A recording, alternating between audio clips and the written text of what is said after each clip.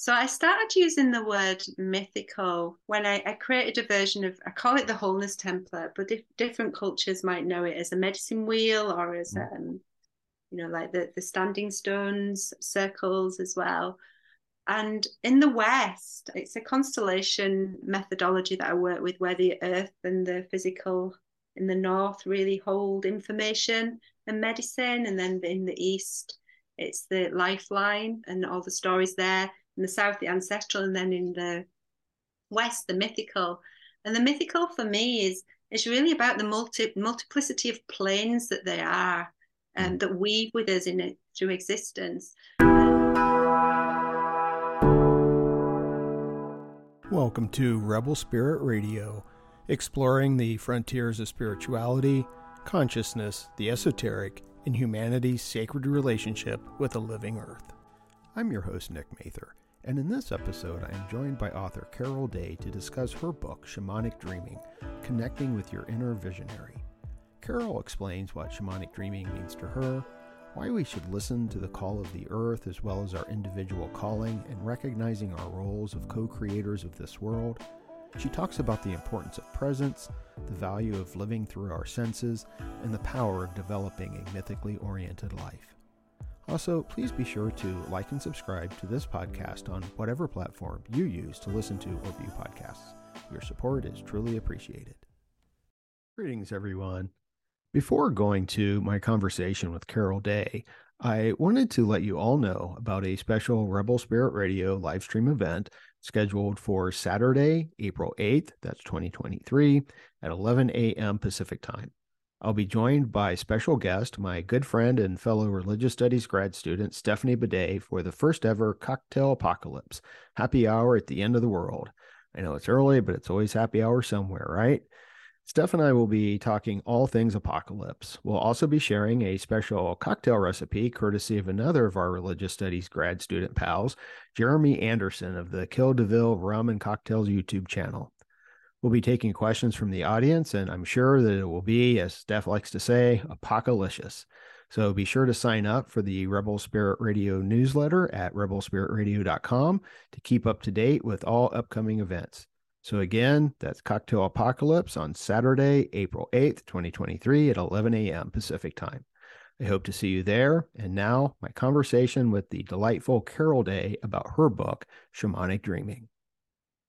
Carol Day is a visionary teacher, psychotherapist, artist, and director of the Center for Creative Vision in Scotland. She has trained with well-known visionaries, including shamanic teachers Sandra Ingerman, Franco Santoro, and Stephen Mulhern, and psychologist Marshall Rosenberg. She runs a private practice in systemic story therapy and is involved in projects centered on creating community and connecting people back to the land. She joins me today to discuss her latest book, Shamanic Dreaming, Connecting with Your Inner Visionary. Carol, welcome to Rebel Spirit Radio. Oh, thank you, Nick. It's a real honor to be here. Thank you. Well, thank you. I'm looking forward to speaking with you. I rather enjoyed Shamanic Dreaming, but I have a few questions for you right from the start. Okay. Well, one is the title. And, I know that authors don't always have control over the titles, but when I first saw the title, Shamanic Dreaming, what came to my mind was, like nighttime dreams, right? Mm-hmm. And you touch on that a little bit, but that's certainly not the focus. So I was curious, what does shamanic dreaming mean to you? Well, that's a great question. So, as you know, the subtitle of the book is Connecting with Your Inner Visionary. So I think it was a conversation between myself and Pinton Press, the publishers actually, into what could put the message across best as a title for the book. So the readers could really get an image of and a sense of what the book would help them to do. So it's through the process of shamanic dreaming that you connect to your inner visionary. So the book is full of different ideas, practices, different mapping kind of writing to kind of put in context the idea of being a visionary and being able to communicate with the past, the present, and the future, and being able to connect with the planet in these times and really get a sense of what the calling of the earth is and what the calling of each of us is as an individual that can affect the future. So the practice of shamanism is one of the words, it's one of the titles that's most used and recognized. But in effect, the practice of shamanism could be as a seer, as an artist, as a visionary, as someone who goes into the dreaming spaces and who kind of has ways of working with the wider web, really. So that dreaming into by holding dreams, by seeing everything that we do, everything that we put out for, everything that we connect with, is a way of operating with a certain reality, and it's a way of moving through into co-creating with everything else. I think shamanic dreaming really puts that across. Yeah. So we need people to dream a new world into being, in a sense, right? Yeah, or find ways to tap back into the Mm. consciousness that's always there, really. Mm. Yeah, Yeah. and be a part of that dream rather than going off on different tangents and being out of sync with things. Right, right. And I think that that's one of the main themes that runs through the book is this idea of getting back into sync, getting back into sync with nature and ourselves. Yeah, totally, totally. And I mean, I'm a real believer when I open space in different classes and sessions, I'm a real believer that we're a part of nature. And it's because we've Mm-hmm. stopped thinking of ourselves as, Mm-hmm. well, mainly collectively as being a part of nature, that a lot of them, yeah, that out of syncness can happen. So yeah, who am I as a human being on this planet in these times with nature? Mm-hmm. And I'm looking here for something that you wrote. And yes, that I think part of the work is to develop the relationship with your sense of self as a part of nature. Yeah. And I was curious if you could maybe kind of dig into that a little bit more, this idea of, because as you just said, we tend to see ourselves as so entirely separate. What is, and I don't, and this may not be an easy question to answer, but I'm kind of curious what this greater sense of self would be that is connected to the natural world. Yeah.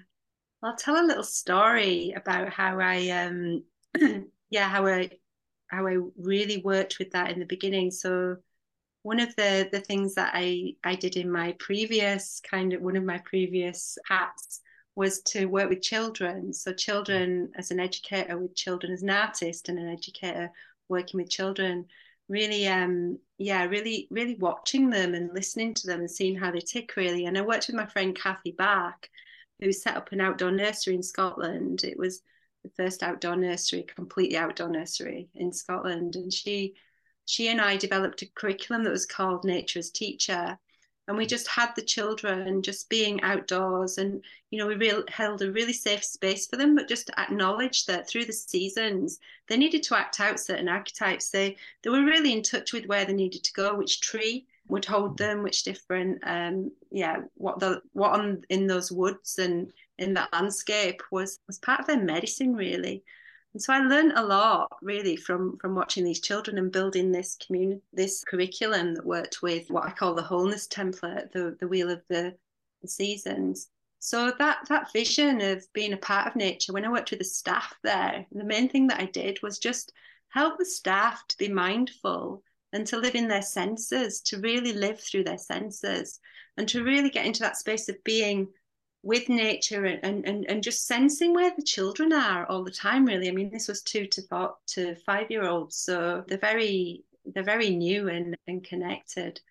So yeah, I guess that's been my experience of how to key in with nature, is watching the children, learning how to come back to being in my senses and being very much a part of it, and then asking that question, so I'm a human that's part of this nature system, like what makes me different? And that's one of the things that I talk about in the book as well, that as humans we're shapeshifters, we're empaths, we can, like, I remember my daughter coming home from school and I could see who she'd been talking to each day. She kind of like, she'd really absorbed different personalities, and we've got a real gift with that. We can really relate to the different members of nature, and if we hang out more and more with certain trees or certain lands, then we start to come really in tune with them. Mm-hmm. So that gift of being a shapeshifter, it's the gift of being the magician, really. Mm-hmm. And one of my thoughts is as well, and knowings is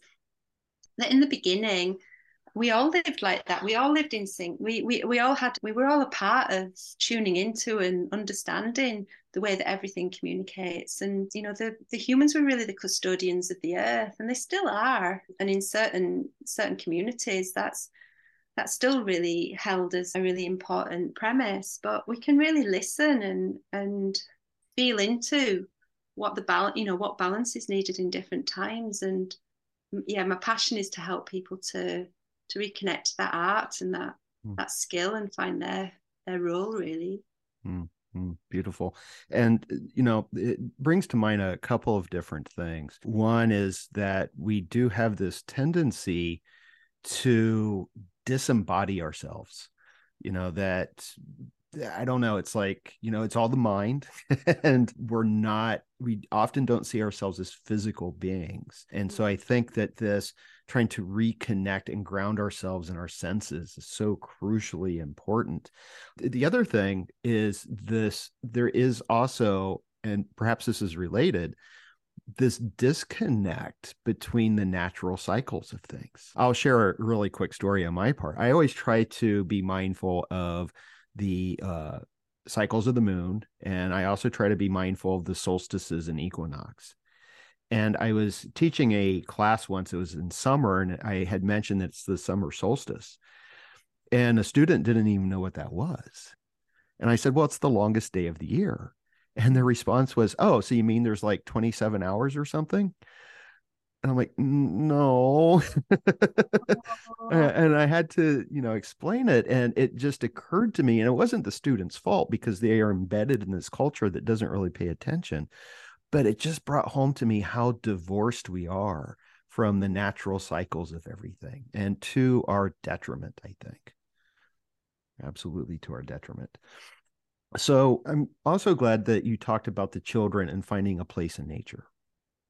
Mm-hmm. What would you recommend for someone who lives in an urban setting and they think, well, there's no nature around me?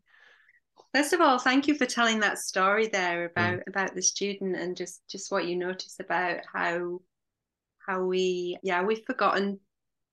mainly forgotten how to key in with these markers. And I think, what you're talking about there with that practice of honoring the cycles of the moon, and maybe you wouldn't use the word honoring, but be really appreciating that that's going on all the time, and it's we're in a flow with that. And also with the different times of the year, there's an optimum flow, isn't there? If we all kind of hunker down in winter and go into that dreaming space, and then preserve our energies, and then come back through to the in-bulk time when things are starting to grow. And if we live our lives as humans in tune with that, then for me, that was the calling for me with my own mental health and completely going out of sync. To just intuitively return to that as soon as my son was born. I knew that I had to find these natural markers of the earth and start to hold celebrations of it. And it was to keep in sync, because when he was born, I felt what he was connected to, and I didn't want him to lose his connection with that. And it was part of my healing as well, and ended up being my work. So yeah, that job there that you're asking about, living in a city and what do you do in an urban environment. I'm currently living in Glasgow, in a city in Scotland, and I've moved out of the countryside after 27 years of living in the countryside. And so I've had a real kind of, what's it called, identity crisis of where do I go. So I'm big on this question. But nature's everything, isn't it? Nature really is everything. And the air that we breathe, it's the shared air, the weather that's happening, the rocks, the stones, the bricks that our houses are built from. I think, first of all, it's having that attitude that nature is absolutely everything. And then the seasons, we feel them all the time. So it's having that chance to sit and be aware of that, or to go on walks and be outside and sense that nature is, it's the lived life, isn't it, in the outdoors. But also I think a lot about true nature. What's my true nature? And I probably spend most of my time thinking, who on earth am I, and how can I be loyal to who I am as a natural being as well? What is it that I really want? I'm at film school at the moment in the university, as well as doing the work that I do in writing. So every day I'm in an institutionalized environment, and I have to keep checking myself, like, okay, I want to follow this, but I don't want it to take over me, because I know there's a way of just remaining true to myself as well. So yeah, I think it's broadening our outlook about what nature is, and it is about growth, but it is about the natural, but what's natural in everything, and how can it's mainly about being really in the present moment, I think, and feeling like we're a part of the turning of time wherever we live. Those would be my thoughts on that. Okay, perfect. Yeah. Yeah. And I think that you have a very valid insight there, in the sense that we are always in nature, and we create this sort of artificial divide, between nature and culture, but we're always in nature all the Love time. that artificial divide between nature and culture. Yeah. I do think it's important, though, given that, to find a place. And I think you talk about this a little bit, to find a place in nature. Now, I have a practice. I refer to it as my spiritual practice, given where I am, even though I'm in Los Angeles County, technically in Pasadena, but we're close to the mountains. So there's a canyon that I hike every week, weather and health permitting. And I have done this every Friday for about 10 years. Amazing. And I go to the same trail every week, because I really wanted to develop a sense of place and a sense of connection to the place. And it's been really interesting how it's all unfolded. And it seems to me that someone, even in a urban setting, Los Angeles or Glasgow, they can find just a tree. They can find a tree to go to and just touch and say hello to that tree every day, or once a week, or whatever, what works for them. I've had people as well. I did a tree course once, and every course I do is a tree course, because there's trees in everything. I'm so mad about them, and they're so great and invaluable to connection. But I had one person, and she was surrounded, but she bought all these trees from the local nursery, and she worked with more the trees in her house as well, bonsais as well. So you can work with any aspect of nature, can't you? I had a friend from the States, actually, who she'd come on one of the courses, who sent me some mandrakes as well. So I've got some mandrakes merrily growing in my home, and communicate with them too. But yeah, it's great if you can get outdoors. It really is. But it's not essential. Right. Yeah, I spoke with Stephen Harding several months ago, and he's the author of Animate Earth, and I think his latest book is Gaia Alchemy. But we were talking about something similar, and he's like, "Yeah, just talk to your houseplant. If you can't get out into the wild, just talk to your houseplant. That's sufficient as well." I also love what you said about your weekly hike on a Friday as well. Did you call it the canyon? Yeah, it's a canyon here. Yeah. Canyon.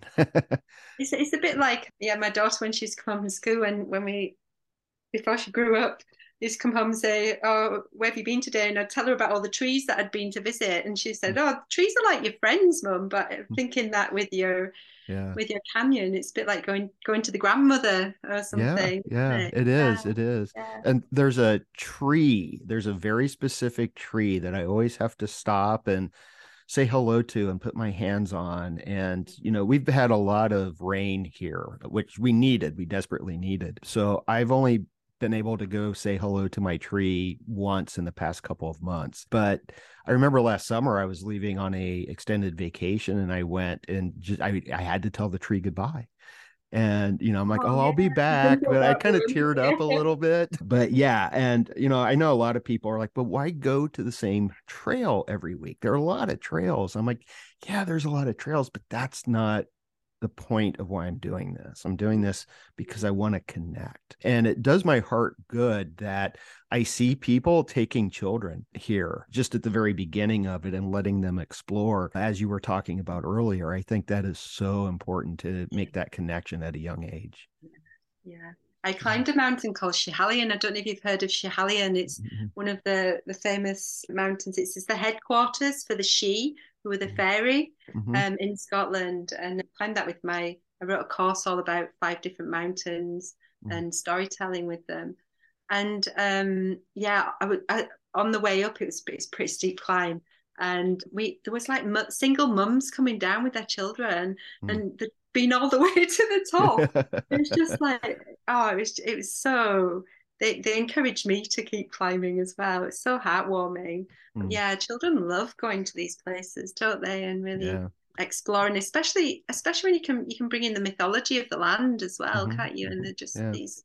these mountains have spirits, and there's so many stories connected through the years. I think it's like what you were saying about the seasons as well, and the festivals, and honoring their purpose and their meaning. It's the same with all the different members of our Earth community. Yeah. And that leads into something else I wanted to ask you about, especially in regards to the myth. Because one of the things you wrote is, and this is a quote, what the world needs in these times is mythically oriented people who can hold a strong and inclusive vision for the future. So I was wondering if you could maybe explain a little bit or talk a little bit more about what you mean by mythically oriented people. Yeah. So I started using the word mythical when I created a version of, I call it the wholeness template, but different cultures might know it as a medicine wheel, or as, like the standing stones, circles as well. And in the West, it's a constellation methodology that I work with, where the earth and the physical in the North really hold information and medicine. And then in the East, it's the lifeline and all the stories there. In the South, the ancestral. And then in the West, the mythical. And the mythical for me is really about the multiplicity of planes that they are, and that weave with us through existence. And as someone who had an experience that took them to be able to even more connect with the different planes, and that being part of my work and part of my healing, to kind of map all of that understanding of these could be called spirits, but I also understand it more as archetypal forces. And I work a lot with astrology as well, and love feeling and seeing how the astrological archetypes like communicate through people's charts, and you can get to know yourself better through that. So the word mythical for me really explains, the imaginal planes and the way that we weave with it all. So you could call it a shamanic practice, but I've been working with the word visionary for a number of years, since I was woken up in the night by my guide who was just explaining how much visionaries were needed in this time. So I took the word visionary because it felt, yeah, we need to start like really working on vision in the future and working with the future ones. So yeah, I like to call it, like, the practice that I have, like a mythical operator, like someone who can be in the everyday and be very present, but can, really, really attune to and work with the many planes that are part of this whole co-creation. So yeah, I hope that explains to you what I mean by mythical. Yeah, I think so. I think another word, a synonym, would be imaginal, in a sense that we can imagine something new. And I think that, I don't know about everywhere, but I know definitely in the United States, the imaginal has a sort of a negative connotation, as does myth, in a sense that it's not true in a way.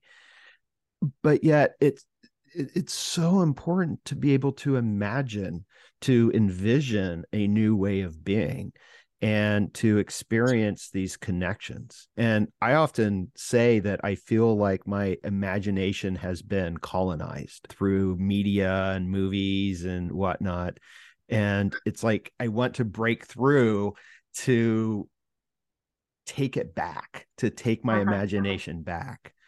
And it seems to me, and please correct me if I'm wrong, but it seems that the exercises in your book, in a way, are exercises that can help someone do precisely that. Yeah. Can I go back to what you were saying? You keep saying these really inspiring things. I'm nodding away like crazy. But yeah, I once made this show, and I was doing a master's in Birmingham in England years ago. And I built this cell, and they called it Flighty's cell. And I worked with the thesaurus and the dictionary.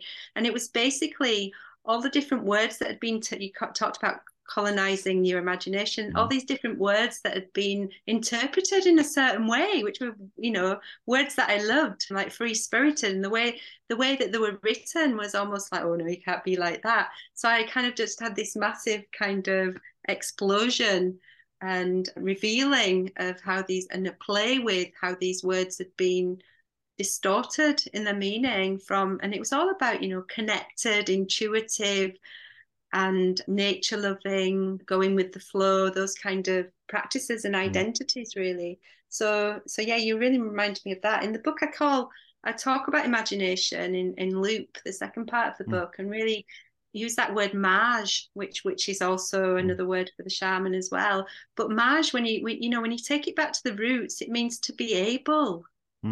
So isn't that empowering? And maj is at the root of a word like imagination, it's included in there, or magic, but it's an enabling. So what we're doing is tapping back into the way of working with the imagination, as in being able, empowering ourselves to have a practice where we open up our intuition. We start to explore our creativity and see what we connect to and what we're drawn to. And in answer to the last part of your question there about, the different practices that I include, they're all about just helping us to just playfully and gently come back into a way of sensing and operating with the world. And to be honest, we do most of them all the time anyway. It's just building on them, and like with anything, like exercising a muscle, from the building of them, and like what you were saying about the weekly pilgrimage that you have, keeping going with them, putting them there. All the rituals of our life create our reality. So if we make the rituals of our life be connected with nature and connected with listening to ourselves, then that changes and transforms the world. And we systems. And we need to transform the world right now, I think. It's in desperate need of transformation. Bring us back in tune with it. Yeah, for sure. So you had just mentioned something I wanted to ask you about. And I think that there are probably two sort of questions here. So I'll give you I'll give you both of them. And I think they're connected in a sense. One of the questions is just a basic question about the structure of the book. And that is that you wrote it in 2 acts like a play. And I wanted to ask why. And then the related question is that second act is all about the loop. It seems. And I wanted to ask you if you could maybe go into a little bit more depth about what that loop is. What do you mean by the loop? Thank you.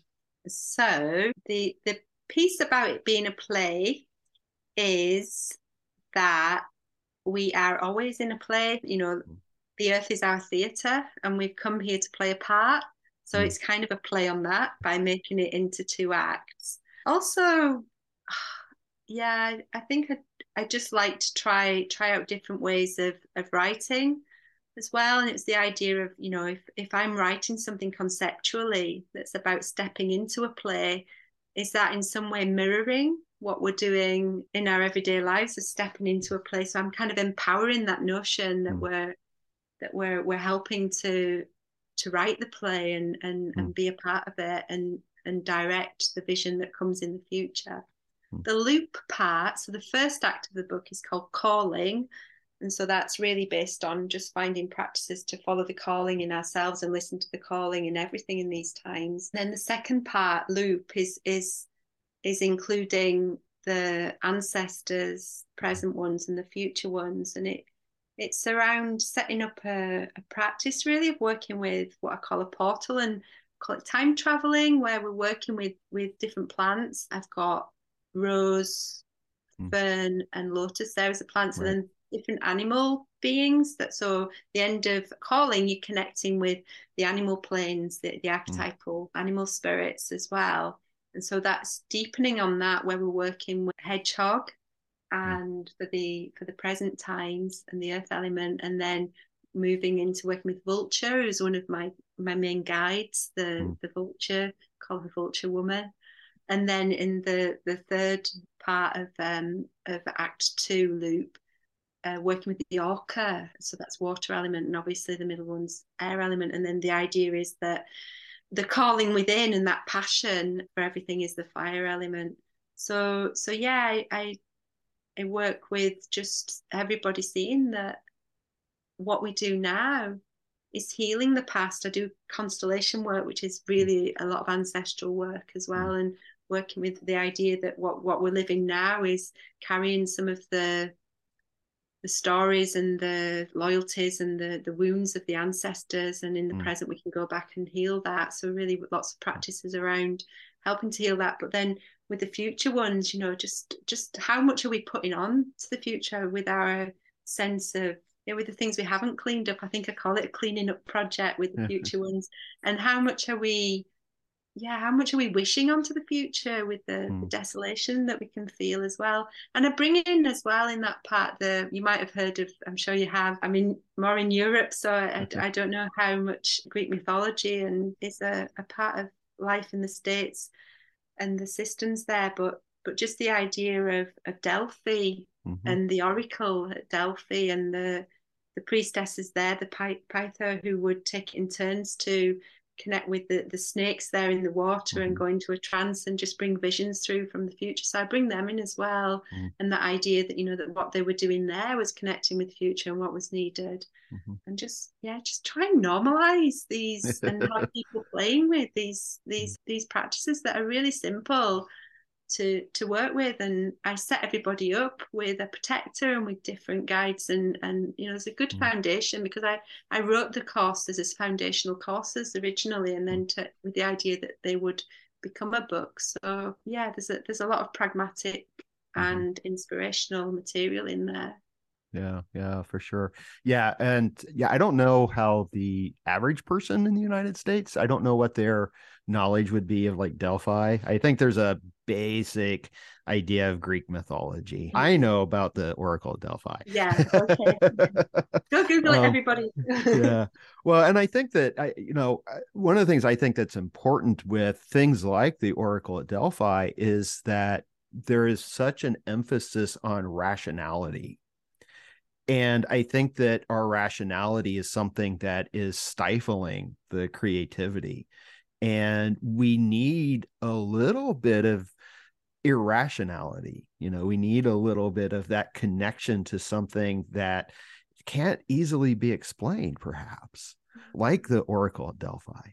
And I think that people are actually opening up to that a little bit more. We see this sort of explosion of people looking at astrology and tarot and whatnot. And I think that's really important. Now, one of the things, there were a couple of things that you had addressed that I really want to get into. I'm going to see if I can remember. I saw you writing things down. Yeah, I always do little notes here and there. I was curious about the animals. I mean, you talked about orca and vulture for you. And I was curious how someone can develop these sorts of relationships, because my sense is that, you gave like vulture and orca as an example, but that you would probably encourage people to find their own. And this is something I've done, and it shocked me, the animals that I found as guides, because you had mentioned snakes, and there's that connection of snakes with the Oracle at Delphi as well. And I know that snakes appear in the Central American and South American visions often. I never liked snakes. I was one of those people, just keep them away. And the reason I started hiking the trail that I hike is because someone told me, it's like, there aren't that many snakes there. I'm like, good. but there are rattlesnakes, not many. And the very first time I hiked and I came across a rattlesnake, I was just frozen. I'm like, do I turn back? Do I go back? Do I leave? But over this period of time, I've developed this great respect. I'm not going to go and pick them up or try to pet them or anything, but I've developed this relationship with, in particular, rattlesnakes. And I've learned lessons from rattlesnake. And I now see rattlesnake as a kind of guide for me. So how can people, especially those of us in urban settings, I know that there are some animals, but how can we truly develop a relationship with animals and have animal guides like this? When I first started holding education workshops around this. I often would talk about the fact that these animals have always been there for us. So they can be ones that we're attracted to as children or that get gifted to us. I had a period where somebody was giving me an owl just about every 2 weeks as a gift. And it is indeed one of my most familiar guides as well. So it's looking for the clues, and like what you were talking about there as well, just how you're seeing the snake as a part of his story and you're noticing what's happening. I've just been working on a course called Bird Tribe with a group of people that we've all been tuning into the birds together and just noticing what the birds are up to. And I tell the story a lot about when I moved to Glasgow, and it was the magpies that brought me here. They just kept appearing and at these significant points. So what I would say, especially with people in urban environments, you get birds in all cities, just starting to notice what appears. I mean, I'm living in a city, but a deer just walked when I came out of my drive the other day, just walked in front of the car, and they are around.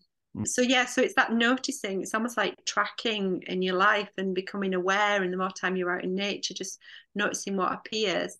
But in terms of how do you connect with them as guides, you can connect with them in that way where you keep noticing, they're here again. But also there's a practice that I take people through at the end of calling, where you set up with a vision voyage, or what can be known as a shamanic journey, and help people to set up a practice to work with a drum or a drumming track and start to tune into, just see what will come through for them.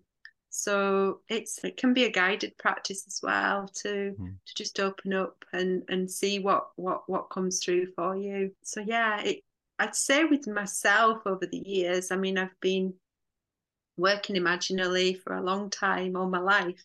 And I'm an artist, so sometimes as well, things will just suddenly start coming through in a painting, or I'll be writing, and then all of a sudden it become clear there's a white horse in this story and I don't know why, and I'll keep writing. So there's so many ways. It's like, it's these planes that are there that are behind this one that they weave through. So it's having those opportunities to either open up and let ourselves consciously give ourselves a moment to connect with them and let them through, or else, through walking or being outside and noticing, or through art and writing pursuits as well.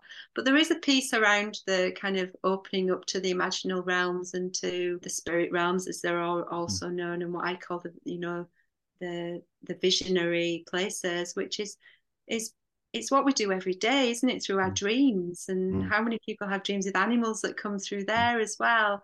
And the practice of shamanic journeying, it slows that. With the reason why we have the drum or the rattles, as your listeners, viewers probably know anyway, is that it slows down our brain wavelengths to come to be the wavelength from beta to alpha, which is the wavelength of nature, which is why we can be more visionary when we're out in nature, and then slower to the delta, to the theta delta, and that is when we're asleep. The way our brain waves are that slow when we're sleeping. So we enter into that visionary state consciously, and then we can start to have a conversation between our everyday self and the dreaming self then, which is the shamanic dreaming. But it is something that we do all the time. It's natural to us. We just can slow our brain waves down by having those repetitive sounds, or having music, or just through slowing our breathing as well, and opening up to being in that space. But it's having an intent as well, isn't it? Nick, if I carry an intention strongly, it's like what I said earlier about the rituals builders. If I carry an intention, and what you were talking about with the moon cycles earlier as well, we're at a new moon cycle at the time of recording this, but it's a great time for just putting out an intention then, and charting what can happen and what can come through in the play of our lives as well. So you've got to want to do it, haven't you, really? Or else some things got to really want to kind of come through and wake something up in you. Yeah, well, I'm glad you said that, because that's what I was just thinking, and you beat me to it, because I was going to say it's all about intention, isn't it? Yeah. So couple of other things that are coming up, and I'm probably losing track here with all my notes, but something that you mentioned previously that I think is central to your work is this idea of presence. And I think we've been hitting on it with the idea of being, I think, present to ourselves, being present to the natural world, being present to the cycles that we are in. And I was wondering if you could say a little bit more about presence, because you wrote that presence is the central pole of the entire visionary practice. Yeah, yeah. Not quite on cue, but a little apple's just appeared here. Yeah. So presence, I mean, I think it's at the core of every single spiritual practice. Yeah. Mm. And it's really, if I'm present and in the moment and just make that invest in the effort to just come into the moment, then my mind stops being in charge, Mm. and a deeper part of me starts to be able to sense. And there's lots of different ways to get present, but holding the intention of, okay, I'm just going to be present right now. I remember doing lots of different mindfulness classes over the years, and that I remember doing a Vipassana like in 1996. My brain just would not. The more you kind of trying to go, shut up, it was like my mom like that, wasn't it? So just like breathing through it, and then it took me a long time actually to kind of realize that it's okay for that to be going on at the same time as I'm just in the present. I can just notice them, and then I can get in touch with that. So it's, yeah, I have it right at the center of what I call the visionary triangle, where if I can come into the present, and I always say this with the practice of helping practitioners to work with other people with shamanism that I teach as well, that unless we're present with something with nothing to work with, it could all be make believe. But if we come into the present moment and we find a truth that are a fact that to work with, and it's from that place that we can then just direct the finger of spirit with spirit down to that place, into that meeting point. So presence key is the way in to the self and then into everything else. And the rest of the triangle is nature, knowing, and trust. So if I can be in nature and come into sync with that, talked a lot about that in this interview, then that nature is the teacher and brings me back to the present as well. And then the knowing, one of the translations of the word shaman is they who know, she, he, or they who know. If I can really find out that place in me that feels that knowing, and remember those times when when I've been in tune with something and I've had a sense of something that's true and developed that, then that works with the presence and nature as well. And then the trust is, I talk a lot in the book as well about, initiatory processes, the cycles of life, the cycles of cycles that can be brought on through trauma or grief or sorrow as well, and how they're opening. I found for myself and people that I work with that they're openings to the other realms and to things that we our ego wouldn't let us believe were there before, but we don't hold a culture naturally where we help people to explore that. That's something that led me to that practice, was experiencing that. But it's the trust that's needed in the process, which is excruciating at times. But it's, as a double Aries sun and moon with a lot of ego, I can be really convinced by my own ego sometimes, and I have to go up, step into your spiritual knowing, which is also a part of Aries. But yeah, it's a good dance that I play. So that trust that we cultivate through time and that we hold for others. I mean, I'm a trained counsellor as well, and work the constellation work. I hold some really deep spaces for people, and if I didn't trust that they could get through this, it's the trust that I hold for everything, and that really helps a process of opening up to being more than who we think we are, and to connecting with a lot more than we think is part of the show. Yeah. And all of that seems to be what is the necessary conditions to get ourselves into a state of flow. Absolutely. Yeah, I love that. Yeah. Now, something else that you talked about, and this kind of connects with what you were just saying in regards to the ego, is that I think this, I don't know if it's fair to call it a process, maybe, of being present, and those three pillars can lead us to our calling, because you do talk about calling. And what I found so interesting is that you also noted that our following our calling can challenge our ego. How so? Well, it depends how we define the ego as well, I guess. So I can see the ego as being something that, I do a pretty good job with myself. Mm, But it's also, there's a collective ego, there's an ego mm, in each organization. There's like these ideas. The ego really has ideas, doesn't it? I mean, it's mm, it's what keeps us safe. It's what we create as a way of understanding the world, and as belonging with a tribe, belonging mm, with a community. If I do this in a certain way, I won't get pushed out. The mm, ego's very obedient and intelligent. But say on my friendship group really want to go out, and yeah, they really want to have a way of being that's very, trying to think of an example, and not, yeah, that's against the grain of me mm, suddenly waking up and being able to see spirits. mm, I might find that really hard, because I know that if I go back to my friends, these friends will just think that I'm mad. mm. Do you know what I mean? So Yeah, yeah. it can be things like that. So the ego can be what we have in place, because I often work with Bert Hellinger's ideas, with some of his ideas that are connected to the constellation practice, around the way that we're constructed through the ancestral lines, about that needing to belong, Mm, and that we can get cast out if we mm. we go against the grain. Fortunately, in these times, it's so much easier than it would have been in the Middle Ages, for example. Right. Don't get, but it's not that long ago since people were, and still happens, Yeah. persecuted for these practices. So Hmm. that's in the ego as well. It's Yeah. really in the memories, the genetic memory. Mm-hmm. So we have to work with that and heal that, and find ways to open. Yeah. Yeah. Yeah. So And answer the that's, question, yeah. Nick. Yeah. Yeah. Well, and that's part of, I'm glad you mentioned the ancestors again, because that's actually part of my ancestral work, because my family in the United States, in the colonies, were fairly instrumental with the Salem witchcraft trials and a lot of other things that are Oh, kind of negative in American history. So doing ancestral work for me has been really important.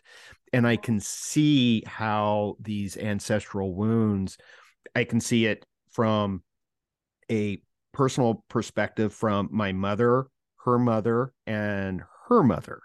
And I can see how this wounding has immediately affected. And I can also see it with my dad and his father. And I don't know my great grandfather on my father's side. So I can see more of a personalized ancestry, but also this extended ancestry, and as well as ancestors of place, ancestors of nation and state, and all of these. And it does provide this sense of interconnection, but there's a lot of healing that has to happen there. And I think that a lot of times we don't understand that. I think a lot of people don't see that connection mhm. of to the ancestral wounding. So I applaud you for including that in the book, because I think it is so important.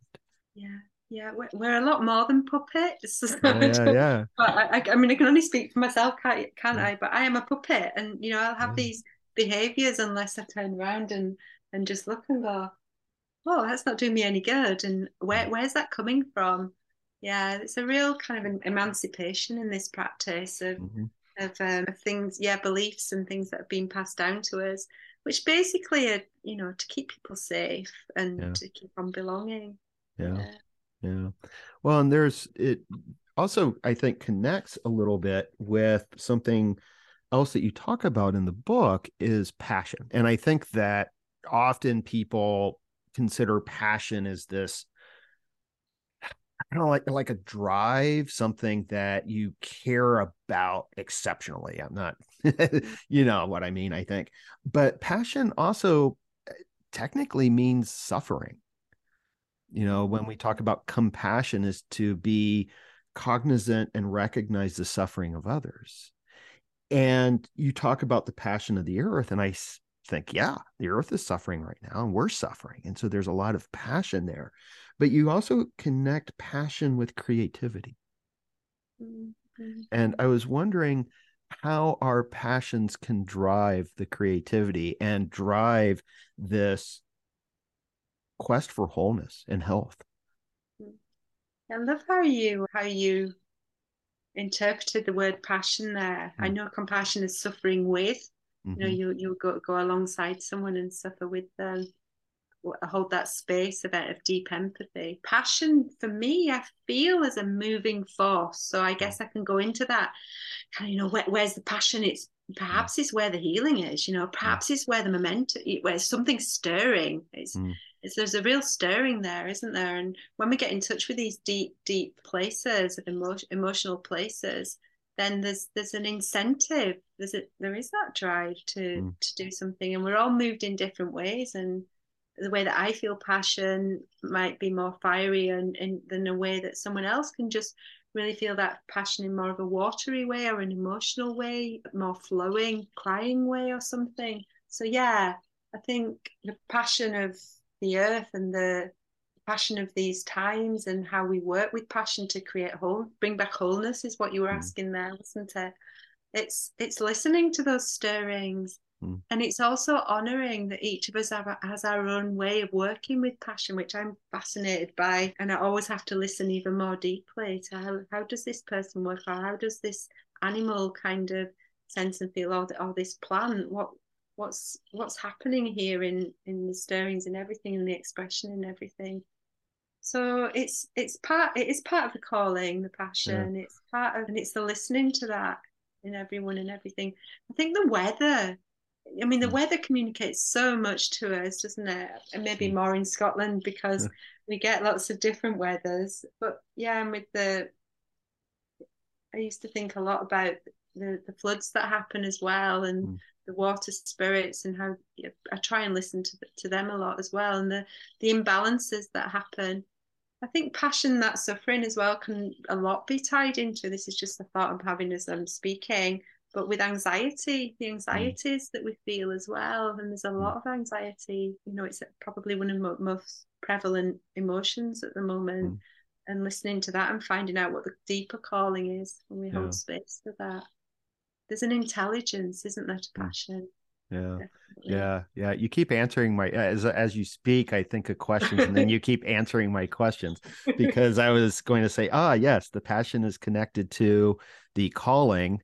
And then I was thinking in terms of what we were talking about a little bit ago, in the sense of the calling challenging the ego. And it seems to me that's where the anxiety is coming from, is not being true to our passions and our callings.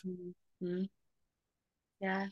And then you could go on a journey into the anxiety and the ego, and just say, find out how are you connected. You could constellate and have a couple of mats with anxiety and ego, and find out how they work with one another, and then another one for calling. There's lots of different ways to kind of just explore that. But yeah, you're opening up something here, Nick.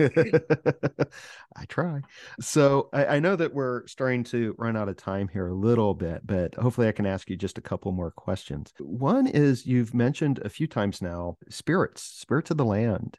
And we were talking about the weather, and learning from weather, which I think is very valuable. Southern California, we have a lot of sun, and right now we're having some rains. And it's interesting, because now I want to ask, well, what are the lessons I have to learn with this? And I pay attention on my hikes. There is, I can't call it a river. I'll call it a creek. But after some of the major rains we had, it was definitely a river, and it was a raging river. And it's always interesting to me and this is something I do, is I measure it, because towards the end of August, after we've had months and months and months of no rain, I can just cross it without even getting my boots wet. And now I can't cross it without getting my knees wet, And so I'm kind of not just monitoring it, but learning from that also helps drive my connection.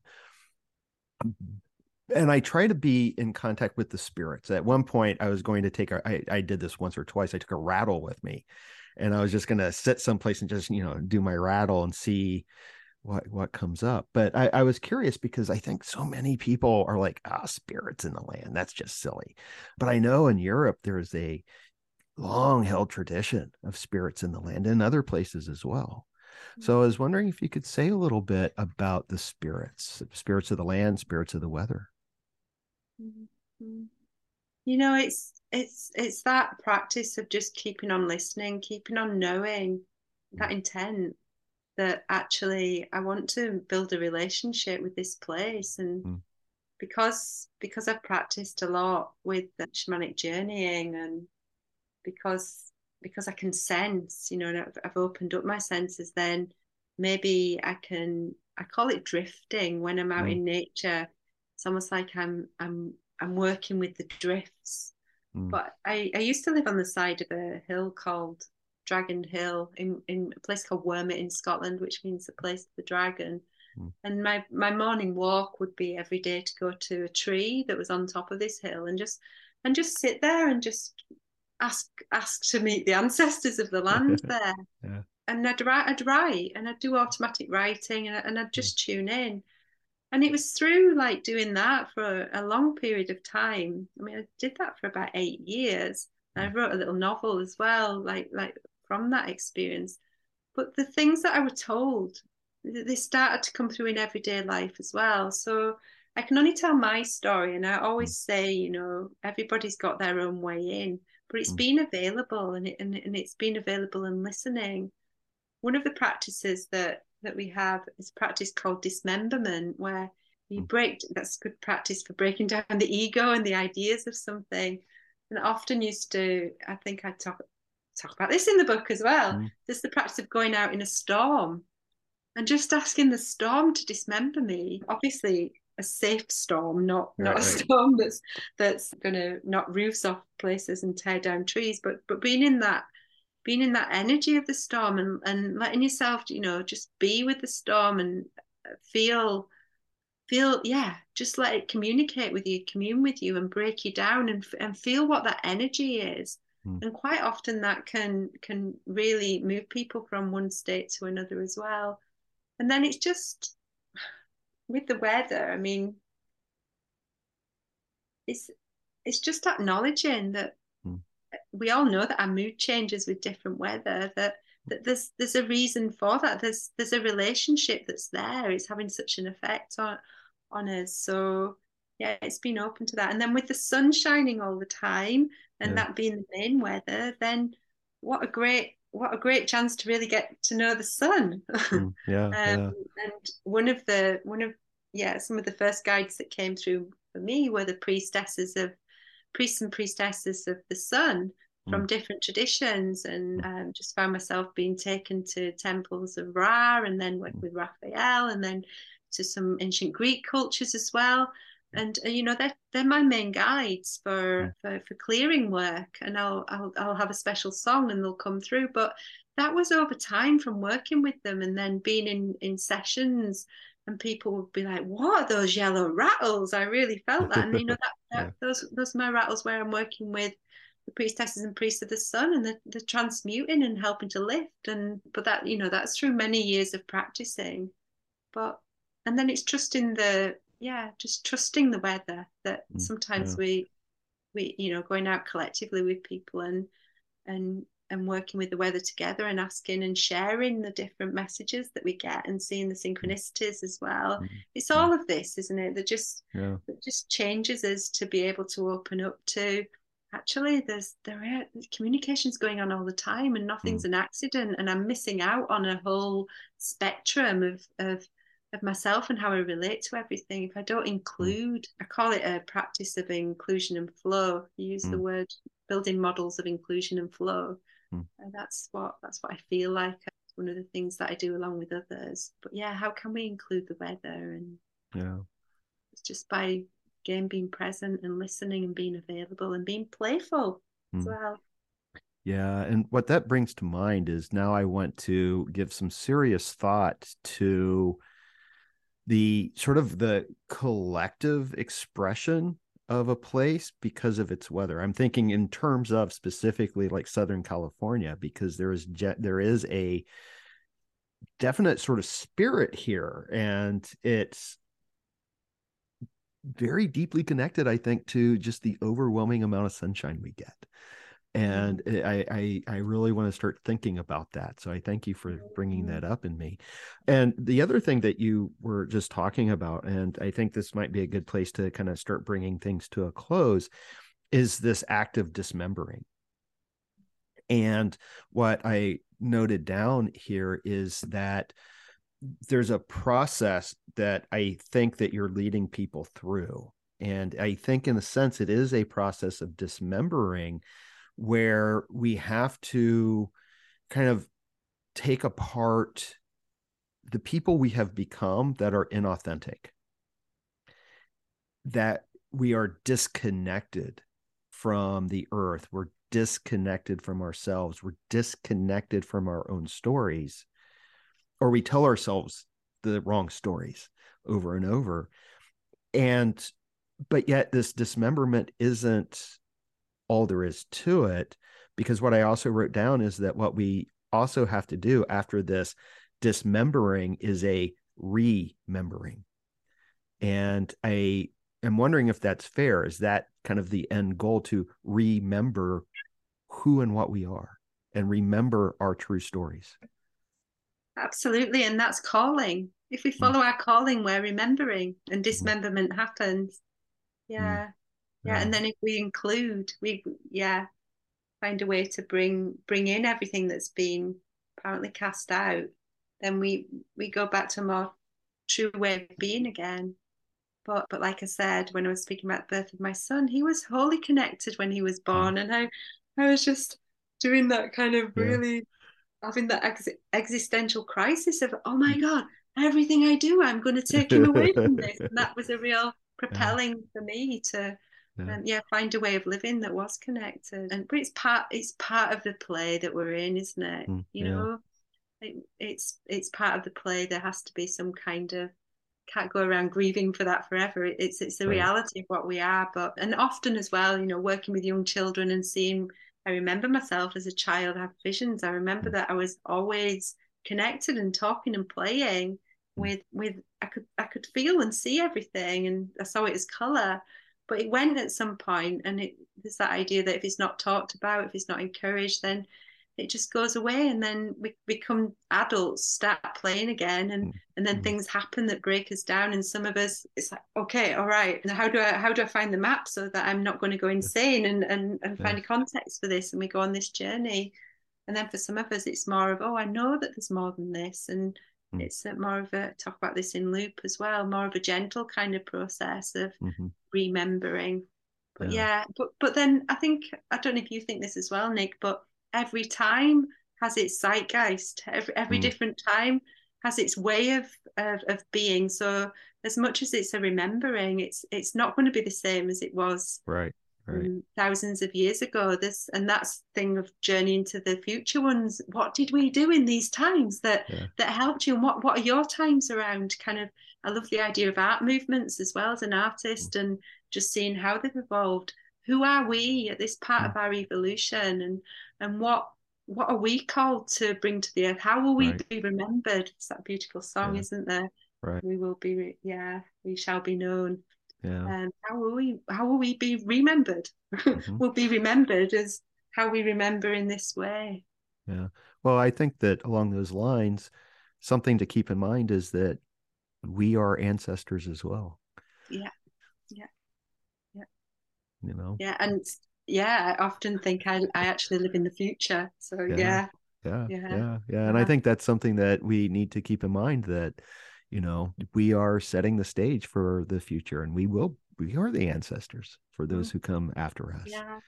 And there's a quote that I have in here as well, which was outside my door when I was pregnant with my son, and it's all around, you know, that we inherit the earth from our children. Right. Right, right. Yeah, and what you were just saying as well, this will be the final thing I had. You asked this question, and this is like one of the last notes I had here. And your question was, I am wondering if there is a correlation between the greater soul and the soul of the age. Did I write that? Yeah, you did.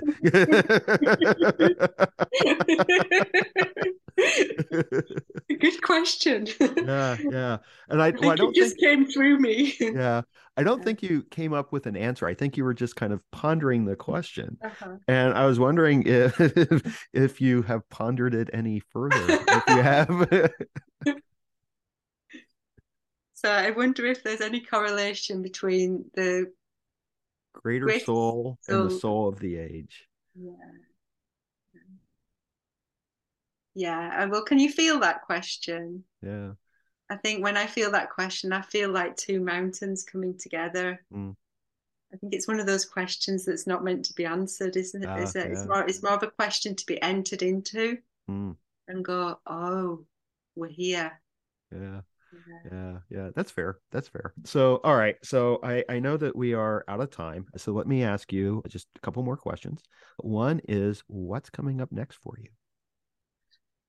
I have Shamanic Dreaming is out in the States now and other parts of the continent, and it's coming out on the 2nd of March in the UK and Europe. And I also have another book called Trees Are Our Letters. So Shamanic Dreaming is being published by Pinton Press, and Trees Are Our Letters is a book about 10 trees, a journey of creativity with working with 10 trees, getting to really know the trees. And that's coming out and is published by Moon Books on the 28th of February. So those are happening. And then I'm taking a filmmaking degree at the moment alongside the work that I do as well, working with people. I'm teaching constellation courses and shamanic courses. But so I've got, there'll be things coming out soon with films that I'm making, which work with mythology and human stories. And I feel like I'm really being called to create things that people can enter into that open up the theater in that way as well. Wonderful. And my understanding is you have a website, and I wanted to make sure that this is still the best place to direct people to. It's the creativeearthensemble.com. Yeah, just creativeearthensemble.com. That's right. I used to be called the Centre for Creative Vision, which is how I'm often introduced. And then I changed it over the last year to be Creative Earth Ensemble, because it feels more this message of we're all in it together and we're all listening and creating something and coming together in our own ways. So you can find me on there. There's a subscription for if you want the newsletter, and then there's a place to send an email through as well if you've got any questions or anything. Okay, wonderful. Well, Carol, it was an absolute delight speaking with you this morning, and I am so grateful for your time. And I hope that at some point we'll be able to speak again. Yeah, I'd love that. I've really enjoyed it. Thank you. Time's just flown by. And thank you everybody for listening and watching as well. Yes. Always thank you to the audience. Always. All right. And that's a wrap on episode 76 of Rebel Spirit Radio. Thank you so much for listening or watching if you are part of my YouTube audience or view this on Spotify. If you like what I do here on Rebel Spirit Radio and would like to support my work, please consider becoming a patron. I spend quite a bit of time on each podcast episode and have plans for growing the YouTube channel, but I really can't do that without some additional financial support. Right now, this is a labor of love, and I hope that if you find any value in what I'm doing here, that you can help me in continuing this work. You can find the link for the Patreon in the show notes or video description. And of course, if you'd like to make a one-time donation via PayPal, you can still do so. I will be tremendously grateful for any support that you can provide. Another way that you can help the podcast is to share it with friends, family, or even coworkers that you think will enjoy it. And please share it on social media as well. That really is one of the best ways you can help to support the podcast. As I've mentioned several times now, I often kid that I'm here in the Southland doing missionary work in regards to religion, spirituality, and ecology, psychedelics, and consciousness, and how all of this can help us heal humanity's relationship with the sacred earth. So if you feel moved by the rebel spirit, please, by all means, help share the good news. Also, if you enjoyed this podcast, please make sure to give it a positive rating on whatever platform you use to listen to podcasts. It only takes a second, and your 5-star ratings really do help, especially if you listen on Apple. If you have a moment to spare, please consider posting a short but positive review. And please subscribe. For those viewing on YouTube, please give this video a thumbs up and subscribe to the YouTube channel. Make sure that you hit that notification bell so you will be informed when I upload new content. I'm Nick Mather, and you've been listening to Rebel Spirit Radio. Until next time, may you be in peace, may you flourish in all possible ways, and may you continue to nurture your rebel spirit.